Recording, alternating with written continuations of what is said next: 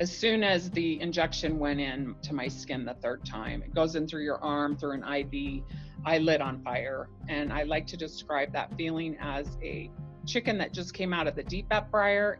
And when I got out, I was like, there's something horribly wrong. And they're like, oh no, I don't see any rash. I don't see anything there. They said, drink lots of water, you'll be fine. It's no big deal. And so I took their advice, trusting the medical community, went home and did what they said, drink a lot of water. Well, that turned into weeks and months and trips to the ER in the middle of the night because I was in such excruciating pain. It was 3 months that I didn't eat solid foods. 3 months, I lost 40 pounds. 3 months, I was in excruciating pain. In May of 2018, the manufacturers came out with a letter and they said, we acknowledge that it is accumulative. We acknowledge that it is retained in everyone who is injected. And we acknowledge that it's retained in your brain, your bones, your tissue, and your organs. And that's a scary thing. Medical error is purported to be the third leading cause of death in the US, killing 250,000 Americans annually. 23% of Europeans have been affected by medical error. Bad science embeds ME as medical harm globally, making millions missing. But less than 10% of medical errors are reported, because medical error is the secret many healthcare systems and governments work hard to hide. Wrong medication, wrong dose, amputate the wrong limb. I am Scott Simpson, host of Medical Error Interviews, and I talk with patients and families, physicians and advocates about medical error. They share secrets, stories, and most importantly, solutions. Medical Error Interviews is brought to you by my online counseling service, remediescounseling.com, a safe space for people affected by medical error, chronic illnesses, and other life matters. A note of caution: some may be distressed or triggered by the medical experiences of guests. Hello, humanity. I'm Scott Simpson, host of Medical Error Interviews. When I first connected with Debbie Lambert about her experience with gadolinium toxicity, I had to Google gadolinium. When I read that gadolinium is a substance they inject you with when you get an MRI with contrast, and that it can cause toxicity, I immediately started to search my memory. I can recall at least one occasion of getting an MRI with contrast. I remember the warm sensation it caused in my body and the technicians telling me to drink lots of water to flush the chemical out. After interviewing Debbie about her experiences living with the disabling chronic symptoms and learning the facts about gadolinium toxicity, like the black box warning the FDA now requires, and the admission of the manufacturers that gadolinium accumulates in the body, I'm shocked I'd never heard about this widespread problem in the medical industry. I guess that's a testament to the healthcare system's ability to hide, ignore, and deny medical errors. As Debbie recounts, she was experiencing severe pain and it was determined it was emanating from her pancreas. Debbie was sent for a routine MRI with contrast to be able to get a better image of her troubled pancreas. The MRI technician did not ask for Debbie's consent to be injected with gadolinium or inform Debbie about any potential harms from the invasive procedure. Debbie was just hooked up to an IV and the gadolinium started to flow into her veins. It was during Debbie's third MRI with contrast when things went horribly wrong, and Debbie felt like she was being fried from the inside out. Debbie told the MR technician immediately, but Debbie's symptoms were dismissed and she was told to drink lots of water. But water wasn't going to cure the damage done to Debbie's organs. Water wasn't going to stop her pain. Water wasn't going to stop her from being disabled. Debbie shares what has helped, but not cured, her battle with gadolinium toxicity. And she shares about the community of survivors advocating and creating awareness about this problem so that others, like you and me, can make informed decisions about having this procedure. If you've had an MRI with contrast or are concerned about the potential harm from gadolinium toxicity, you'll want to hear what Debbie has learned about the medical system, the legal system, and your body's systems when they are exposed to this rare earth metal. You can support the podcast by subscribing on iTunes, Podbean, Spotify, and all of the other major podcast platforms. You can also support the podcast by becoming a monthly patron. Premium patrons get access to video versions of the podcast interviews. Simply go to patreon.com/medical error interviews to become a monthly patron of the podcast. If you need the support of an experienced counselor, especially around dealing with medical error or living with complex chronic illnesses, you can book an online video counseling appointment with me through my website at remediescounseling.com. Now, here's my interview with Debbie Lambert about gadolinium toxicity, and a reminder that some folks may be triggered by Debbie's experiences with the healthcare system. Great, thanks, Debbie. So tell me, where did you grow up and what was your childhood like?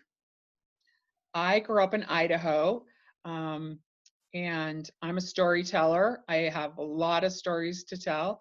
Idaho is a great place to grow up, and my family was really addicted to trusting the medical community, who did a lot of damage to 3 different generations of my family. So I'm actually, as a storyteller, I'm working on a series of books, but the one I'm focused on right now is this Living with Gadolinium. Lots of stories to share and tell. And for folks who, like me, were not aware of gadolinium, what is that? Gadolinium is a toxic rare earth metal. It's number 64. It's something that is injected as part of the MRI process. So if you have an ailment and you go to the doctor and they say, well, we want to do an MRI and we're going to inject you with contrast, and they may or may not tell you that, but part of the process includes contrast, and the contrast was developed more than 3 decades ago, I think. It was developed to help doctors, radiologists see the images better. So it's magnetic.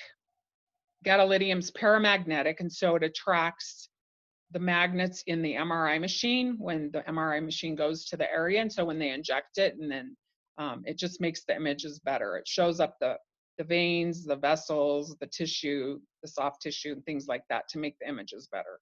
That was really what it was designed for. Okay. So let's dovetail into your healthcare experience and how your healthcare experience intersected with gadolinium. So in 2016, I was on my way to go on a business trip to Canada. I was suffering some, I thought was heartburn. And so I went to the doctor and he's like, yeah, I'm sure it's probably just heartburn, no big deal. Let's run a couple of blood tests and see what happens. Go ahead and go on your trip. When you get back, we'll look and see if maybe you have a hiatal hernia or something, and not to worry. But he ran the blood tests and I was scheduled to leave on Sunday. Well, Saturday I was having breakfast with a friend and I got a call and I said to my friend, well, I better take this call. It's my doctor. And he said, what are you doing right now? And I said, well, I'm having breakfast with a friend. And he said, well, don't take another bite. Get in your car and drive yourself immediately to the emergency room. And I was like, well, why? What's going on? I thought you said it was a hiatal hernia or whatever. And he's like, no, it's not. You have pancreatitis and that's really dangerous and you need to be in the hospital immediately. So I'm kind of stubborn. I just said, okay. So I told my friend, well, I guess I'm going to do this, but I'm going to go home and, pack a bag and do these things and do a load of laundry, and then I'll go to the hospital. And so I checked in and I was there 5 days, hooked to IVs, and that's what they do for the pancreas is they try to cool it off, let it heal, taking away anything that you would eat or sip by mouth. So not even an ice cube or an ice chip. So I was there 5 days, hooked to an IV, and we cooled the pancreas down and things got better. And I went back to work and that was good. And then I kept having these reoccurring pancreatic pancreatitis attacks. And so then, of course, they say, well, you have chronic pancreatitis. And I don't know what that means and blah, blah, blah. So from 16 to 18, I kind of dealt with that. Went to the hospital multiple times, stayed there. It's very boring. You sit in a room by yourself and an IV drip and a pain, pain management drip. And that's how they cure pancreatitis, or they keep it under control. In the meantime, they're looking at my pancreas with an MRI to see what's going on, because it's a little tiny organ in the back, hard to get to, hard to see. So they did an MRI to see it. And when they did that, they found I had pancreatitis difficile, which is when you're in vitro in your mother's stomach, you have two ducts, two pancreas ducts.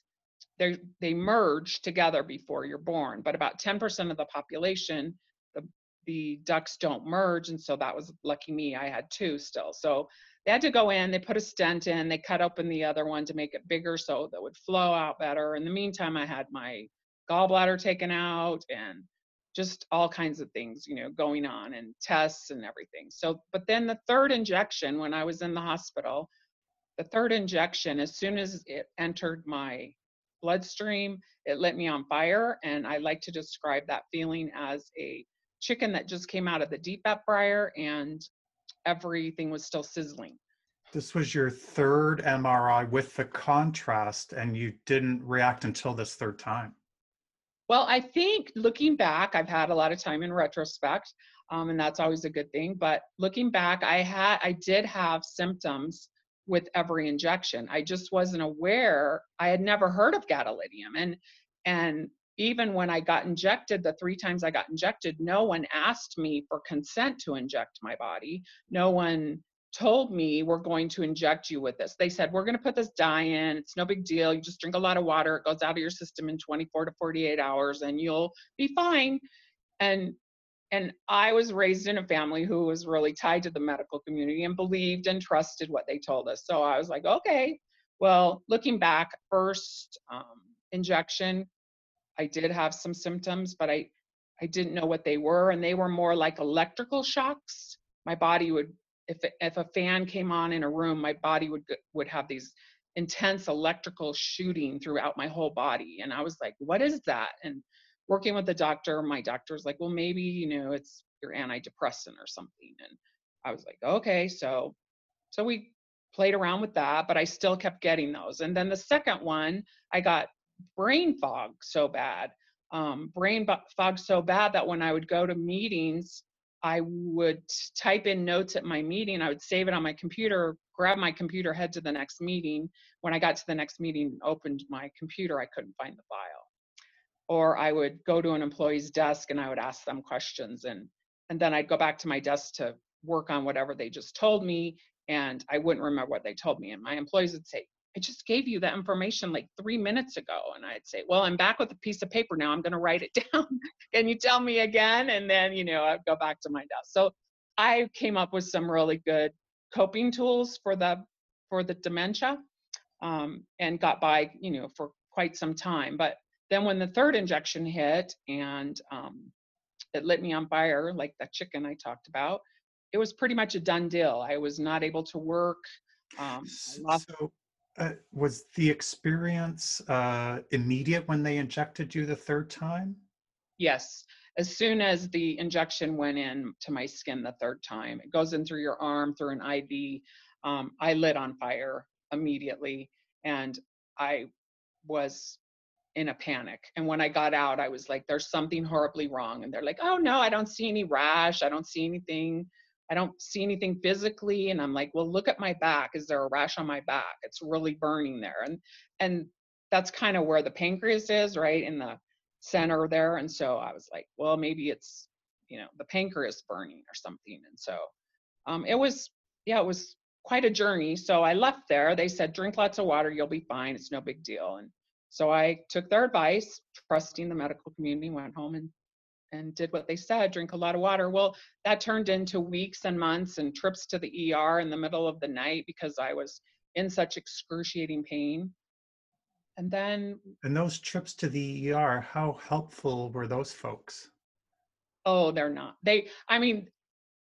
kudos, not every doctor is bad and not all medical things are bad. And I don't ever want to portray that I'm think that way, but ER is really for triaging big things like heart attacks, pneumonia, things like that. And so, no, they weren't. They would, they would run some tests and they would come back and they'd say, there's really nothing wrong with you. You just need to go home. So I was working with the pancreas doctor at the same time who put the stent in. And it was interesting because I started to question it, and I'd seen an ad about Gina Norris, but I hadn't really connected any dots. And Gina Norris was probably the first one to go really vocal about gadolinium toxicity. And she and her husband spent about, they say, over $2 million.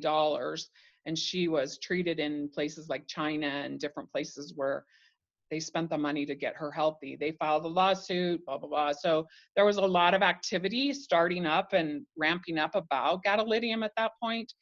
I hadn't connected the dots. I hadn't. And so I told my husband, I'm dying. Something's killing me. I don't know what it is. I'm going to the cabin and I'm going to stay there until I figure this out. It was 3 months that I didn't eat solid foods. 3 months, I lost 40 pounds. 3 months, I was in excruciating pain and had no idea. And then my neighbor in Donley, she has a PhD. She's since passed, but she had a PhD, and she happened to have been Chuck and Gina Norris's nanny when the twins were born, like 20 years ago or 18 years ago. And so she's like, this seems kind of funny, but maybe it's gadolinium and maybe it's the MRI. And so started researching it. And then I called my doctor in town and said, I want you to run this test. And he's like, no, I can't run it. I'm not going to do it. And I'm like, no. What was the test for? It was to do a 24-hour urine test to look at how much if you have gadolinium and you're excreting it, and if it's in your body. And it kind of gives, the urine test kind of just tells you if you have toxic levels. So I called my doctor in town, which is 2 hours from the cabin, and I said, I need you to order this test. And he's like, nope, not doing it.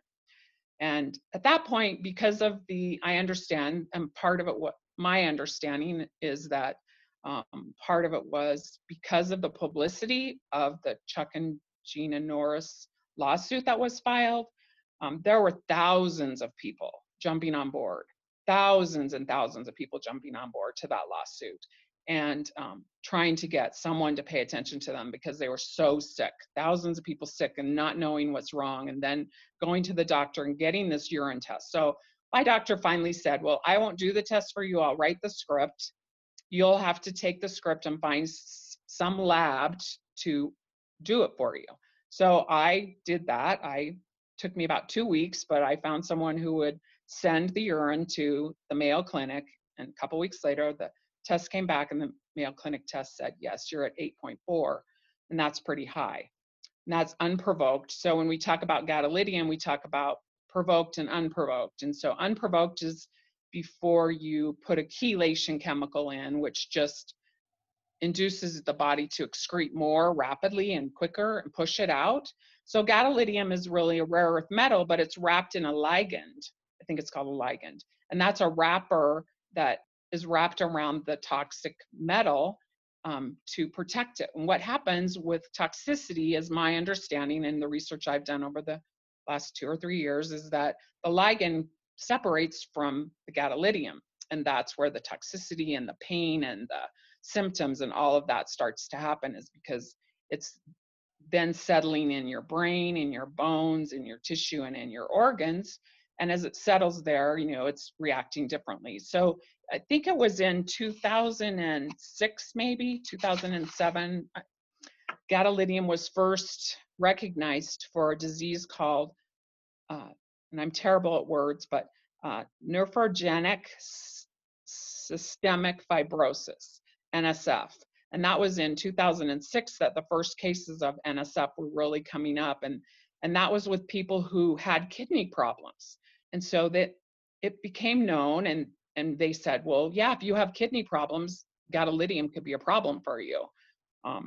And sure enough, it was. But what they didn't know at the time, or they didn't acknowledge at the time, was it affects people with normal kidneys. And so it wasn't until 2009 that that information became available, that even people with normal kidney function would be impacted and could have symptoms and side effects. So when you found out from the Mayo Clinic that you had pretty high levels of gadolinium still in your system, what were you thinking? Well, part of me was, thank goodness, I know what's killing me, or what could kill me. And I was sure I was going to die, but then I still didn't have any answers. And I didn't personally know Gina. So, she's been great, and she's on my Facebook support groups and all of that. She's a wonderful human. And I'm so thankful to the nurses for raising probably the first real awareness to this.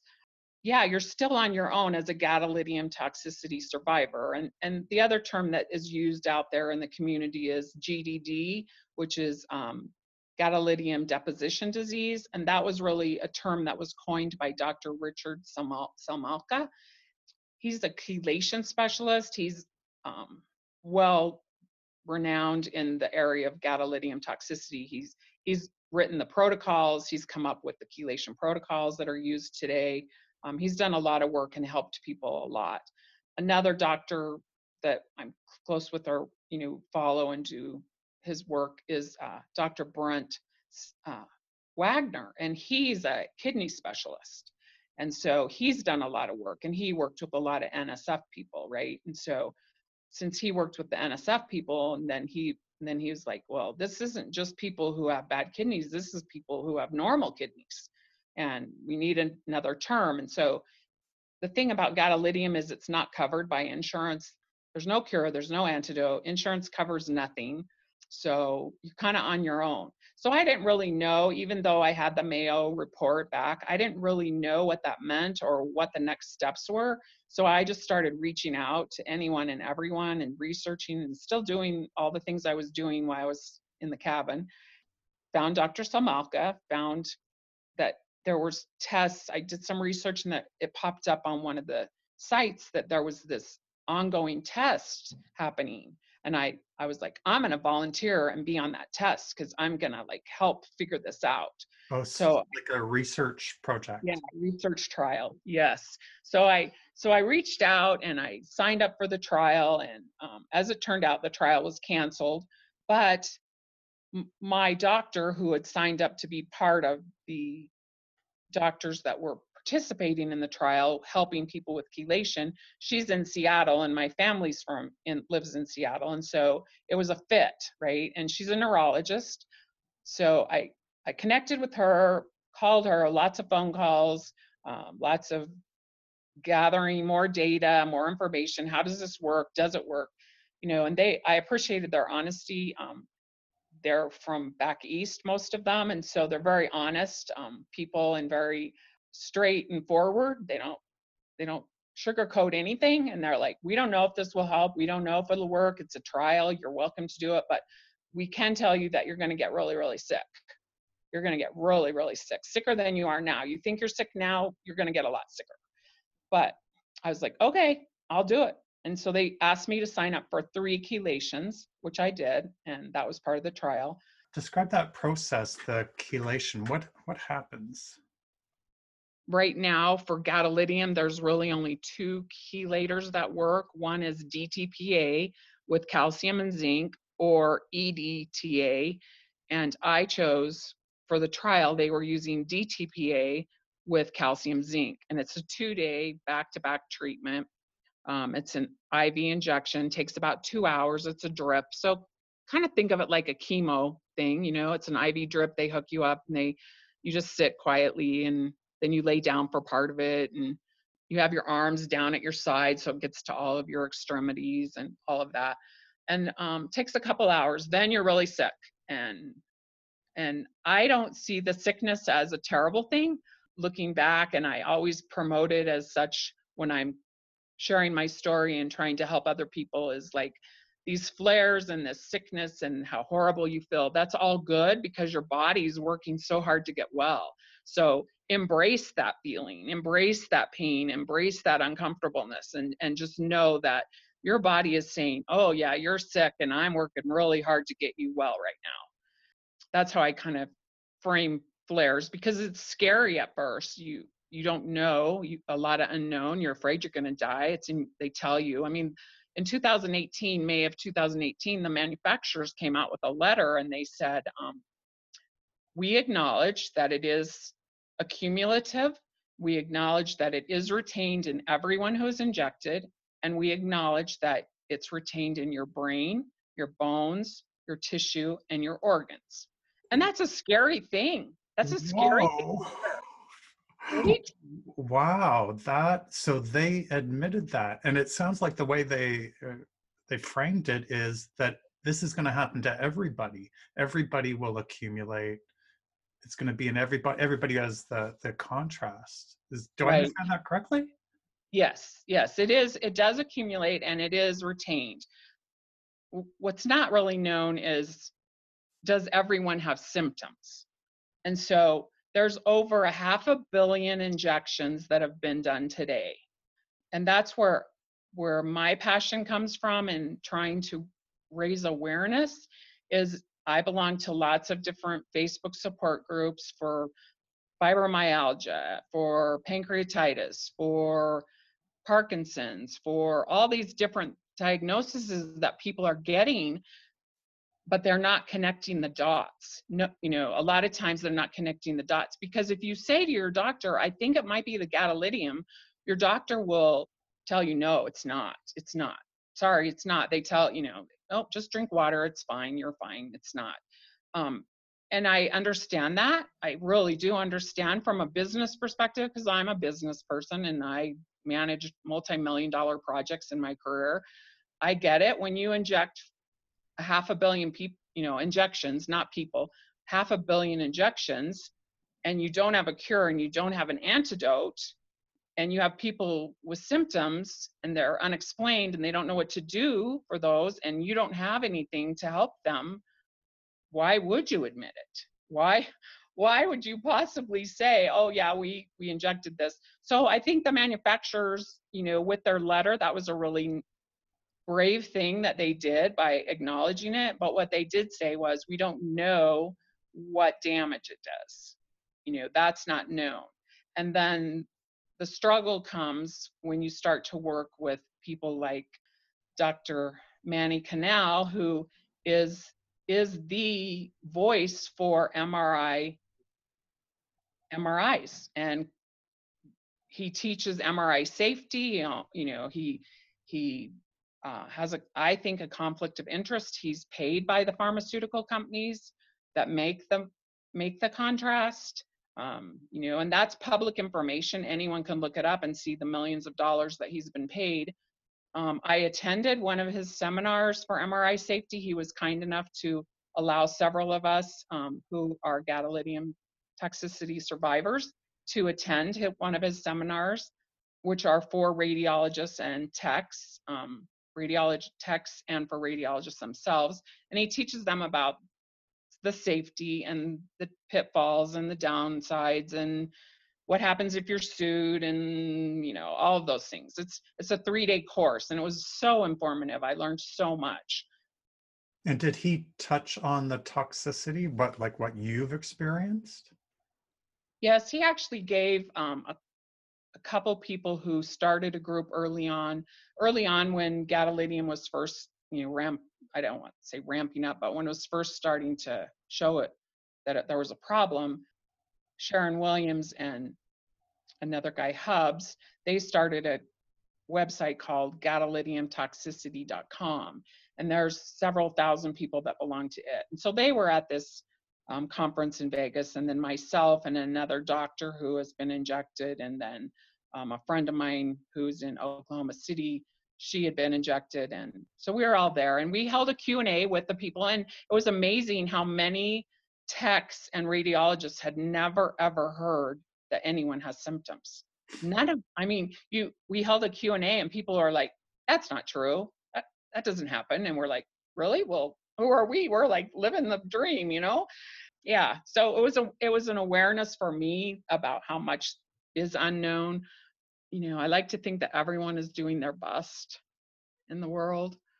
I believe in the good of people. So, but it was hard. That was a hard thing. Um, So did you say there was 500 million? What was that number you used? Half a billion. Half Yeah. a billion done, and that's just in the US, I guess. No, that's worldwide. And that's worldwide. And because of my dementia, I don't do good at throwing out dates. But I think it was in 2017-18 timeframe. There was an FDA hearing, and several people I know and who I've met went to that hearing, and they talked about it. And there was a doctor who was on the FDA board, and she spoke out about it and said, hey, we're not doing right by patients, and a life ruined is a life ruined. They were talking about the black box warning, which is funny to me. Black box warning, a lot of people go, what's a black box warning? I never heard of it. And until you're damaged by a medicine or a pharmaceutical drug, you probably would have no reason to know about a black box warning, right?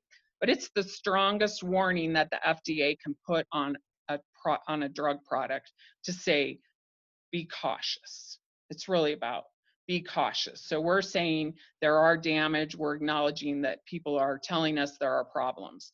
So this FDA voting member, she said, a life ruined is a life ruined. And we just tell them to drink some water, and that's not good enough. And we don't, we're injecting people every day. What is that the right thing to be doing? And so she voted against what they were talking about at that time. But the black box warning, in my mind, has a lot of loopholes that only help the medical community and don't really do anything for patients, other than it gives you a warning as a patient. You might want to take a look at this, look at the side effects, whatever. But the black box warning says you should, and the word should is the problem for me, because you should get a medication guide. It doesn't say you have to get a medication guide. It says you should get a medication guide. So okay, that works, right? But I didn't get a medication guide. No one even asked me if they could inject me. They just told me, we're going to inject this dye. It's no big deal. Well, it is a big deal. And half a billion injections later, and we're still doing it. And so to your question, worldwide, it's over half a billion injections. About that same time, in the 2017 timeframe, I think, is when Europe, most of Europe, the UK, Japan, and several other countries said, oh, this isn't good. We're seeing awareness, and due to patient safety reasons, we're going to pull gadolinium off the market for these certain brands. So what you need to understand is gadolinium there's macro cyclical gadolinium, and then there's linear. And then inside those two categories, there's like 4 different brands made by different manufacturers under each of those categories. So there's, I think, a total of 8. So Europe and the other countries at that point said, well, until we know more, for patient safety reasons, we're going to eliminate the use of these, and we're only going to allow gadolinium to be used for certain instances. Unfortunately, in the United States with the FDA, their approach was, well, we'll put a black box warning out and we'll just go ahead and let it continue to be used.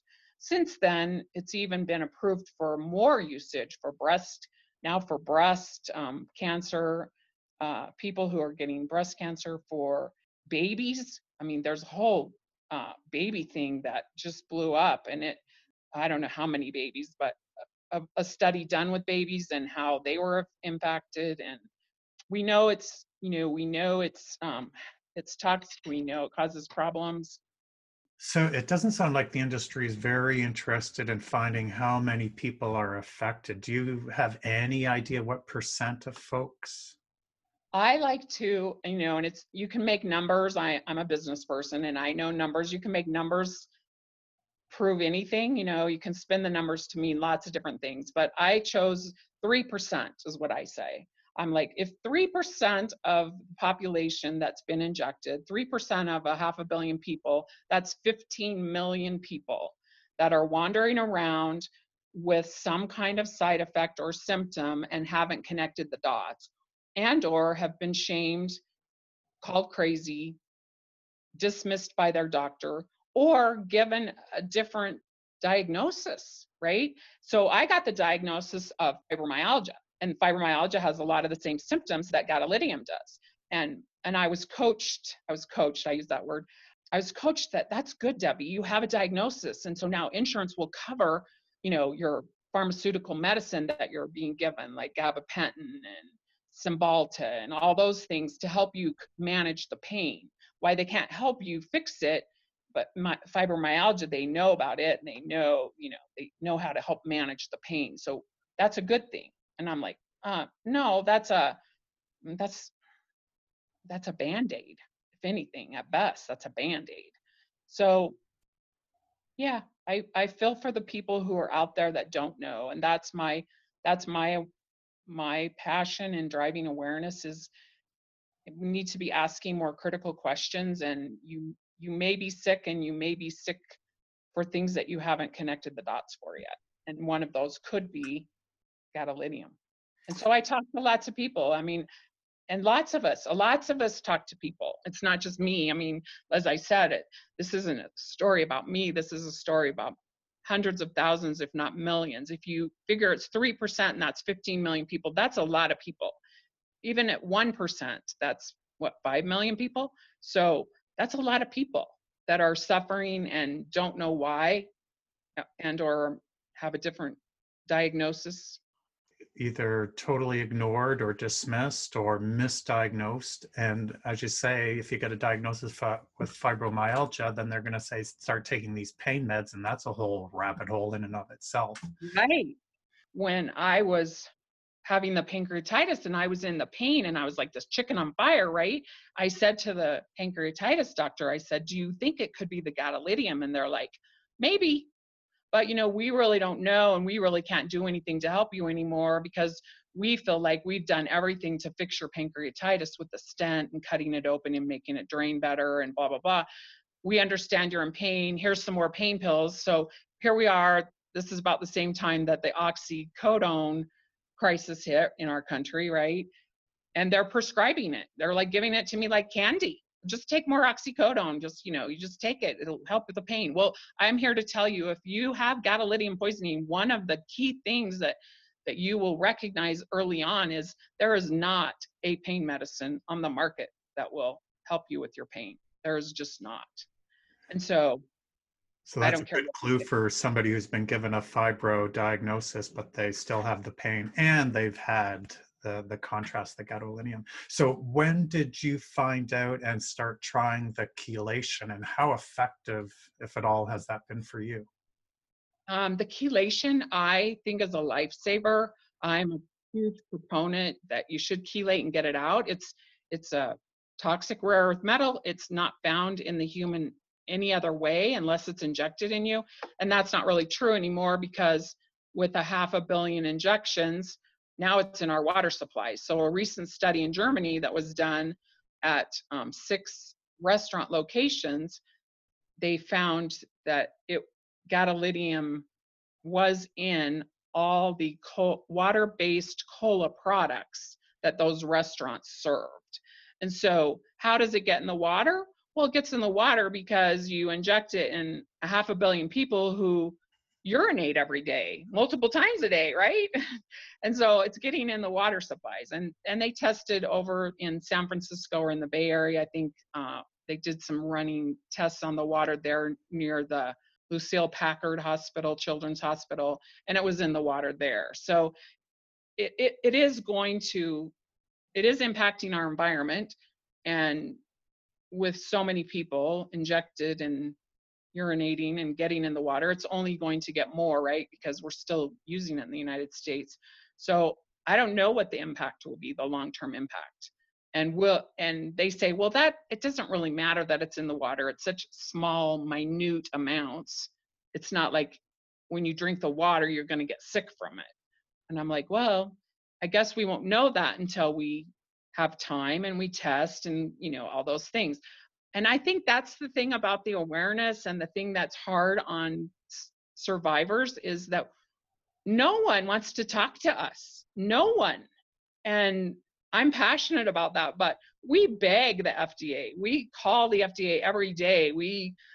People write letters. We reach out to the president. We reach out to the press secretary. We reach out to the media. We say, someone, please talk to us. We're survivors. We are experts. We're experts in how we feel and how our bodies are changing and the symptoms, right? No one wants to talk to us. No one. So Full Measure, Cheryl from Full Measure, she did 2 different interviews with the Norris family, and I applaud her for that. But it's not enough. It's not.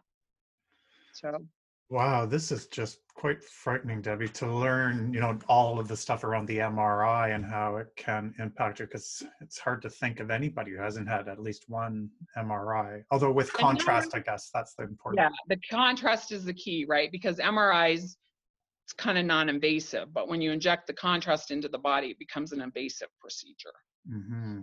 And now to think it's in the water. So is there any precautions that we could take? Like I drink my tap water, but should I be buying the bottled spring water again?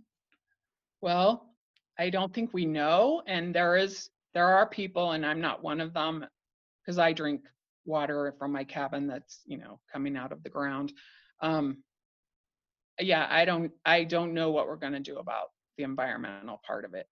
I do have friends who are very passionate about that and who have gadolinium toxicity, and they're working with environmentalists and they're trying to get studies done and all of that. And I think that's really what all we're asking is that as survivors and people who are living with this day to day, we want your attention, people. We want your attention. We want to help. We want to be part of the cure. We want to be part of the solution. And we're suffering. I mean, sometimes we don't get out of bed for 2 or 3 days at a time, and we can't hold jobs, and our families no longer talk to us or believe us, or they shame us and say, well, you look fine. You look better than I've seen you look in months. I hear that all the time. You look great, Debbie. Well, I'm doing a great job then, because I'm hiding, right? I'm hiding behind the pain. Don't judge a book by its cover. Yeah, yeah. So compared to your health before you found out that you had gadolinium toxicity, how is your health now? So I have a laundry list of symptoms and some diagnoses. Last year, I made the decision not to chase symptoms anymore. I did chelation. We were talking a little bit about chelation. So I did DDPA, calcium, zinc, 2-day back to back. And because of the pain levels that I was in and because of the proximity I have to travel an hour and a half by plane or 9 hours by car to go to my neurologist in Seattle from Idaho to actually get the treatment, I wasn't able to do back to back to back to back, right? So I spread it out over a period of over a year. I did the 12 treatments. At one point, every time I would do a treatment, I would get new symptoms, and they would be scary, and I would be worried, and I would panic, and I was sure I was going to die, even though my neurologist has always assured me, this isn't going to kill you. You're not going to feel great. You don't feel great, but it's not going to kill you. And she actually has had MRIs with contrast, and so she can relate, but she doesn't really have any symptoms, and so I'm happy for her. I have another friend in town that he has migraines, and he's had 5 different MRIs with contrast, and he doesn't have any symptoms. So you just don't know, and it's kind of like we all talk about it. It's like the chicken and egg thing, right? And so you get lots of new autoimmune diagnoses, and I have this laundry list of diagnoses and symptoms. I have small fiber neuropathy, and small fiber neuropathy, that's probably why I couldn't eat, is because it burnt all the small fibers from my esophagus to my bowel. It burnt all those small fibers. And the small fibers in your body, the small fiber neuropathy, my neurologist tells me the small fibers are the tiniest fibers, but they're also the most painful fibers or nerves that you have in your body. They're nerves, they're not fibers, they're nerves. So that explained why I was in so much pain. To be honest, what helped me the most with that pain and what I what I give credit to being able to go back to eating is CBD oil. And I worked with a doctor that my neurologist sent me to in Seattle, and and found the best grade CBD oil. I'm not a fan of THC, even though a lot of people use THC to help them sleep and whatever. Marijuana, THC, CBD, all those things are great. They have a purpose, and in Idaho, THC is illegal, so you can't use it. A lot of, as we know, it's a big thing across the country. A lot of states are using THC, and a lot of people are getting relief from that for the pain symptoms, more so than from pharmaceutical drugs, which don't touch it, right? And I can attest to that. I've tried five or six different pharmaceutical drugs to help drown out the pain, and it doesn't touch them. The CBD has helped with the pain, at least so I can function. So my pain level on a good day is an 8. So Well, that's really high. it's high, but the body's amazing. My friends say, "Oh, you look great," da da da da da, and I'm always like, "Yeah, the body's pretty amazing. How we can recover. I don't know if it's recover, but how your body accommodates. It accommodates pain. It accommodates toxins. And one thing that I always caution, or I'm not a doctor. I don't give medical advice. I mean, I tell people that right out of the box when they call me. I'm not a doctor. I'm not giving medical advice. I'm a gadolinium survivor and an advocate to help other people, but we're on our own. We have to figure this out. So if other folks who are listening are like, maybe that's what's going on with me, where can they find more information, or how can they connect with you on Twitter? Yeah, so I have a Facebook page called Living with Gadolinium. There's a really good website. A friend of friend, I say friends because it seems like we're such a small family of people, even though there's thousands and thousands of us. There's a website called mridye.com, mridye.com. That's a very good site. I think the very first thing I always send to people when I'm connecting with them and they're questioning whether it could be gadolinium is there's a document you can search that's called Get Educated Gadolinium, and it's out there, and it gives the history. It talks about NSF, it talks about people with normal kidneys, it talks about the FDA and big black box warning, and so it kind of gives you an overview, and it kind of gives you just that enough information that you can say, oh, maybe I need to research this more. Maybe I am impacted more than I thought, or my loved one is, or whatever. Or even if you're considering having an MRI with contrast and your doctor said, I want to do an MRI with contrast, it's a good document to read, and so that you know what questions to go and ask. So I always tell people, ask critical questions. It's your body. You only get one go at this. Be aware, know what you're putting in your body. I didn't know. No one asked me. No one asked me for my consent. And you go through a lot of grief, and grieving is part of the process, right? But it changes your life. It changes your DNA. Every cell in your body is changed by an injection of gadolinium. So Wow. whether you know it or not. Oh, that's very frightening and sobering. Let's blue sky this. So if you had total control over the healthcare system and how MRIs with contrast with gadolinium were used in a safe way, what would that look like? I think, a lot of people, it's an outpatient procedure. MRIs are an outpatient procedure. You go and you get in the machine and you're there an hour or so, and then you go home and you're done, right? In a perfect world, we've talked about it and we've said, well, maybe if you were attached to an IV with fluids and because not everyone drinks water. I mean, my husband doesn't drink water unless I hand it to him to drink. So I just know that people's bodies are dehydrated.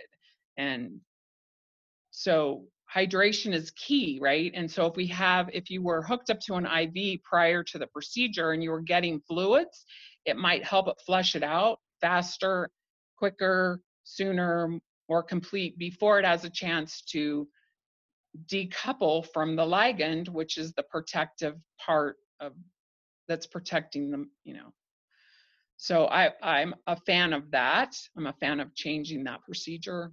And then chelation right afterwards, chelation, and there's Dr. Salmalka is really the leading guy when it comes to chelation, and he's written protocols. He has a blog. He has a couple chelation centers, and he treats actively. And he's also gathering research, even though the trial I was in got canceled. He is gathering that data from my neurologist who treats people with chelation so that he can learn, right? So we're still all learning from it.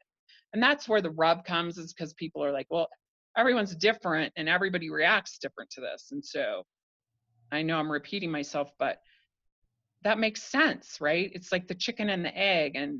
And how did we become a world of relying on pharmaceutical drugs? And I have a whole nother book on connecting the dots called Connecting the Dots. And it's about pharmaceutical drugs and what purpose do they serve and why, and why you need to take them or don't need to take them, and how do they help or not help, and what can you do?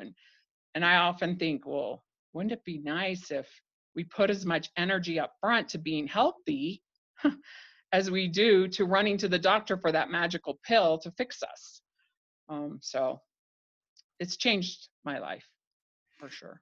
Yeah, no doubt, no doubt. And I think it's probably changed my life. I'm definitely, if they ask me to have an MRI with a contrast, I'm definitely going to be thinking about it before I consent to that, just based on experience. And there's lots of studies out there. So my Living with Gadolinium page, I post every study I come across, and Dr. Wagner and Dr. Salmalka and lots of doctors have studies out there. We know it causes multiple myeloma, it causes inflammation, it causes connective tissue disorders. I lost my teeth, my front teeth. I lost my front teeth because of it. I think of gadolinium as this little Pac-Man, the old game Pac-Man, is just munching up the calcium, because gadolinium mimics calcium in the body. So as it's mimicking the calcium, then the calcium is not doing what it needs to do. So the bones are changing, the tissues.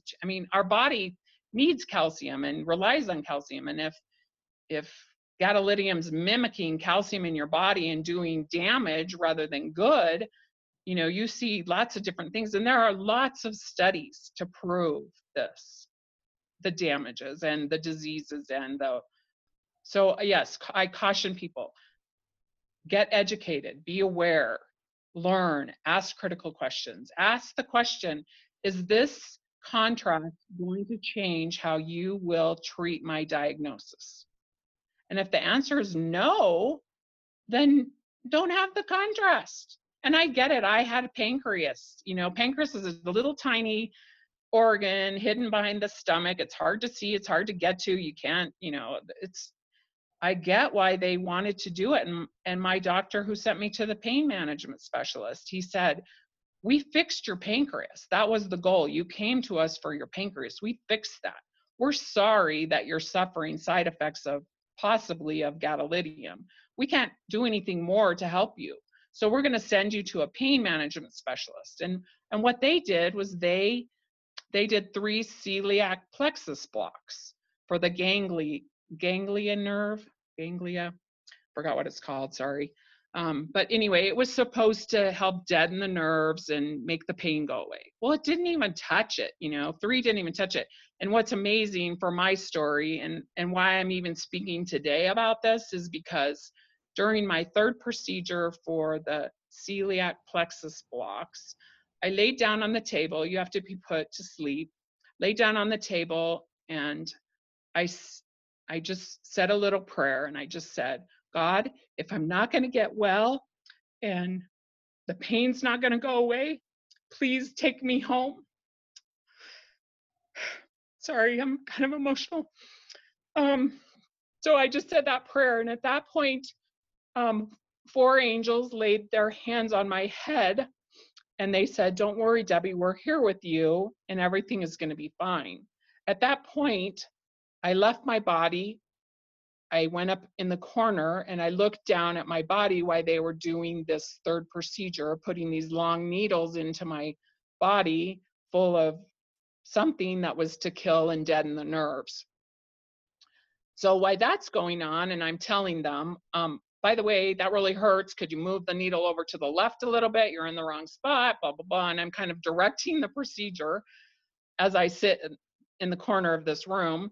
And I'm also having a conversation at the same time with God. And I'm saying, God, please take me home. I can't do this anymore. I can't take this. And he said, no, you have a purpose. And I said, no, I don't. I've never had a purpose for my life, ever. I don't. And I just need to come home. I need you to wrap your loving arms around me and take me home, please. I can't do it.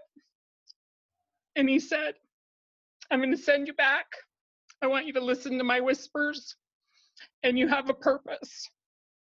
And if you listen to my whispers, you have the opportunity to help many. And then I woke up. Well, that was kind of a weird experience, right? Not one that not one that I certainly expected. So I wondered for a couple of weeks, did that really happen? Is that really what happened? Did I really talk to God? Did God really send me back? Do I have a purpose? What is the purpose? And I started questioning, right? And I so much questioned it that I called and I said, could I speak to the nurse that was in the procedure room the day that I had my last celiac plexus block? And she got on the phone and I said, you're going to think this is just so bizarre, but I have a question. And so I told her, I said, did I talk to you through the procedure? And did I ask you to move the needle over to the left and da da da da? And she's like, yep, that's exactly what happened. And so for me, that was confirmation that this was real and this really did happen to me, and that I needed to listen to the whispers. And so from that point on, it's more than a passion. It's become a driving force in my life, so much that it's ruined relationships in my life. It's hard. Gadolinium's hard. There's lots of people have lost their marriages. Lots of people have, their children don't speak to them. There's people out there who are living in cars, because they've lost their houses, they've lost their jobs, they've lost their income, they have no insurance, there's no cure, there's no antidote. And so for whatever reason, that little chat I had in the corner with God, and he said, yeah, you have a purpose and you can help a lot of people. Listen to the whispers. I'm trying to be a faithful servant of the Lord. And I'm not a religious person, I'm not, but I am spiritual. I do believe that there is something higher power driving me to do this and share the message. And not my message, not my story, but on behalf of all the people I've met who are incredible people who are suffering. And then all the people who have been impacted and haven't connected the dots yet and are suffering, right? They deserve help. And if you watch the FDA, the member of the FDA board, and she votes no, and she says a life ruined is a life ruined, she was spot on. She had wisdom in that meeting when they changed the wording on the black box warning. But they haven't done anything since. I mean, sure, they say they're doing stuff and they say there are things going on, but they're not talking to any of us, and we're begging for them to talk to us. We're begging, literally. And one of the early people who has since passed was Marcy Jacobs, or it might be Jacob or Jacobs. I never met her really, but I was in her support group for a long time. After she passed, her daughter kept the support group open. And that room is full of people. And I would just say one final thing about this is that the lawsuit that was filed by the Norrises, their heart was in the right place and everything, but thousands and thousands of people took the lead. And I didn't file a lawsuit, but thousands, I don't know how many thousands of people filed a lawsuit. It was tried last year, I think, in an Arizona court, and it was thrown out. Not the Norris's case, but on behalf of a group of survivors and victims, and that was thrown out of court. I have the court records. I've read them. It's 80 pages. It's a long document. I don't know. The only thing I can say is when all those people reached out and got lawyers, the lawyers put gag orders on them. So they weren't allowed to talk about gadolinium. They weren't allowed to talk about their symptoms or their suffering or anything. There was a gag order. You can't talk about it now because you have a lawyer and we're working on your behalf and we're collecting your medical records and we're doing all this and getting ready for courts. Well, in some regards, I feel like that was an injustice because I met so many people who wanted to talk about it, who wanted help, but they couldn't because they're like, I'm under a gag order. And I'm like, well, that's not going to help us. It's really not going to help us. And now with the case that was thrown out of court in Arizona, and then the Norris's public information that was made public was it was a mutual decision not to go forward with the lawsuit. Everybody paid their own lawyers. There was no money exchanged. There was nothing done for that. Gina Norris is still a huge advocate for gadolinium survivors. She's a doll. She's done great work to help all of us. But for whatever reason, their case didn't go forward. She spent $2 million trying to get well. Most people don't have $2 million laying around to get well. My out-of-pocket expense the first year was $35,000. You save money your whole life to retire and do fun things with your family. And now you're, traveling from doctor to doctor and treatment to treatment. And so when I went on palliative care, that was my choice. And that was a thing I did instead of chasing symptoms. So I now have reached back out to my neurologist. I haven't seen her in about almost a year or 6 months or 9 months or something. But they're testing me for a brain tumor. I have double vision. It's besides the bone pain, the double vision, and I have ocular hallucinations, which is a kind of a funny thing. You see things that aren't there, like you see something in your peripheral vision run by, you're like, what the heck was that? And it's not really there and it's not real. It's a hallucination. So I did tell my husband, I'm going to go back to Dr. Ruhoy and just see what this is all about. I'm not going to treat it, and he's like, well, why would you even do the test if you're not going to treat it? And I'm like, well, at least I'll know and they'll know and it will help other people, hopefully. So. Wow. So the gadolinium gifting keeps on coming. Yeah, it's a gift that keeps on coming. Yeah, it does. Well, thank you, Debbie, for sharing your story, but also for all of the advocacy and awareness work you're doing. Apparently, you do have a meaning in your time left here on Earth. Yes, I do. And I'm very blessed. And I'm very grateful that you reached out to me after, I guess you saw my message on Twitter that I was looking for journalists who would report our stories and share our awareness and help us get the word out.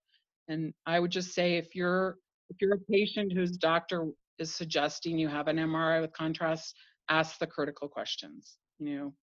Make sure you know what you're getting yourself in for, and ask what they can do. Can they do IVs? Can they do chelation right afterwards? What can they do to help you get the gadolinium out of your body as quickly as possible? Because I think getting it out, even though chelation has added to my list of symptoms and diagnoses, I'm still better off because of it, because I have less in my system. I do believe that.